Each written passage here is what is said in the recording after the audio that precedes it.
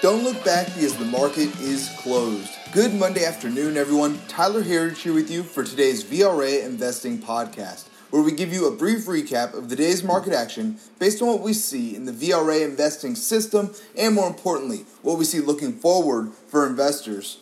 It was an interesting start to the week today as all of our major indexes were negative in futures trading overnight, but had a nice rally into the close, the last hour, the smart money hour of trading, to finish just about at their highs of the day today. And I'll get to the markets here in a second, but first, a few things interesting that we saw happen over the weekend.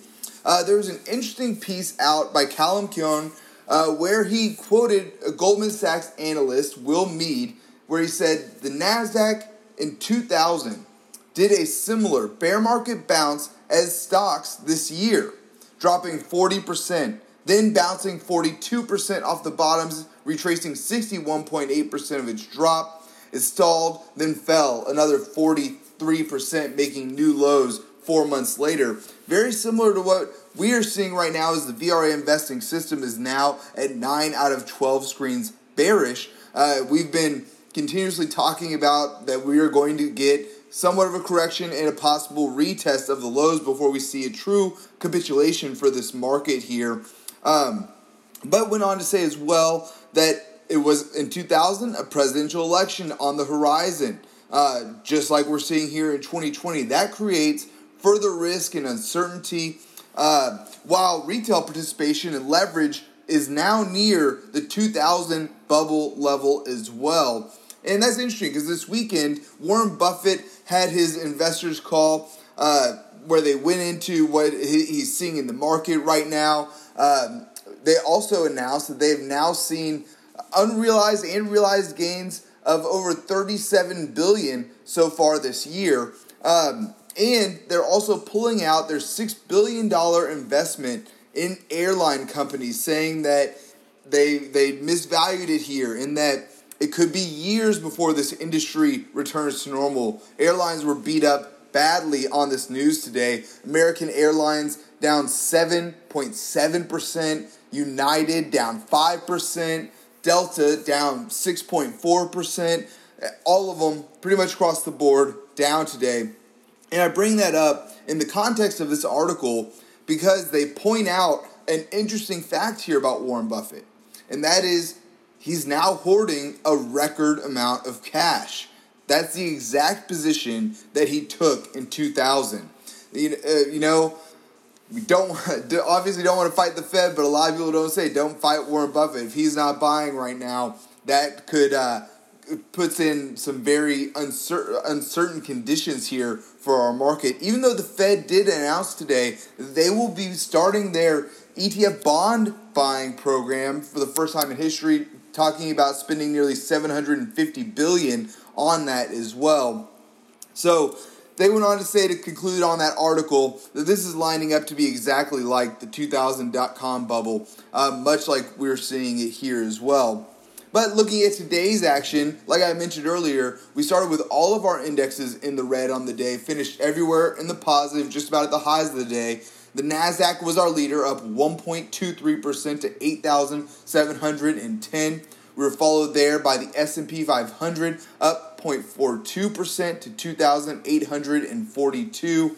Followed there by the Russell 2000, up just less than 0.3% to 1,263. And lastly, the Dow just barely getting positive right at the close of today, up just over 0.1% to 23,749. So the NASDAQ led the way today. We also saw a strong rally in oil today.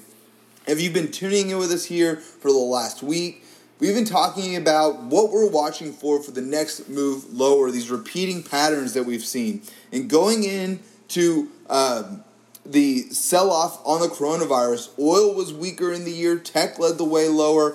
So that is what we're watching for here. And today, tech and energy led the way. I'll get to our sectors and commodities here in a second. But as the old adage goes, and we follow here closely, don't buy on a Friday and don't sell on a Monday. So that applies to selling short here as well. So Again, we have 9 out of our 12 VRA screens bearish right now. We continue to see a retest of the lows, or at least a correction as in the cards. But we're waiting to choose our spots here as we're working on new short positions now. Looking at our internals on the day, we did get a mixed bag, but the NASDAQ came in positive across the board on all of these metrics. So advanced declines did come in negative with 3,260 stocks declining to 2,912 advancing. But the NASDAQ number did come in positive here. New 52-week highs to lows came in negative overall. But again, the NASDAQ numbers were positive, albeit just slightly on the day. And lastly here, volume actually, because of the NASDAQ, came in negative or positive across the board. But the NYSE had negative numbers, the NASDAQ strongly positive there, almost 2-to-1 positive for volume on the NASDAQ today. Looking at our sectors on the day, as I mentioned earlier, energy led the way up 3.7%, followed there by tech up 1.42%. And it was interesting, the semis really lagged earlier in the day, looked like it was going to be a negative day, ended up finishing up over 1% for the semis today. And if you're bullish, that's what we're looking for there, even though we're not.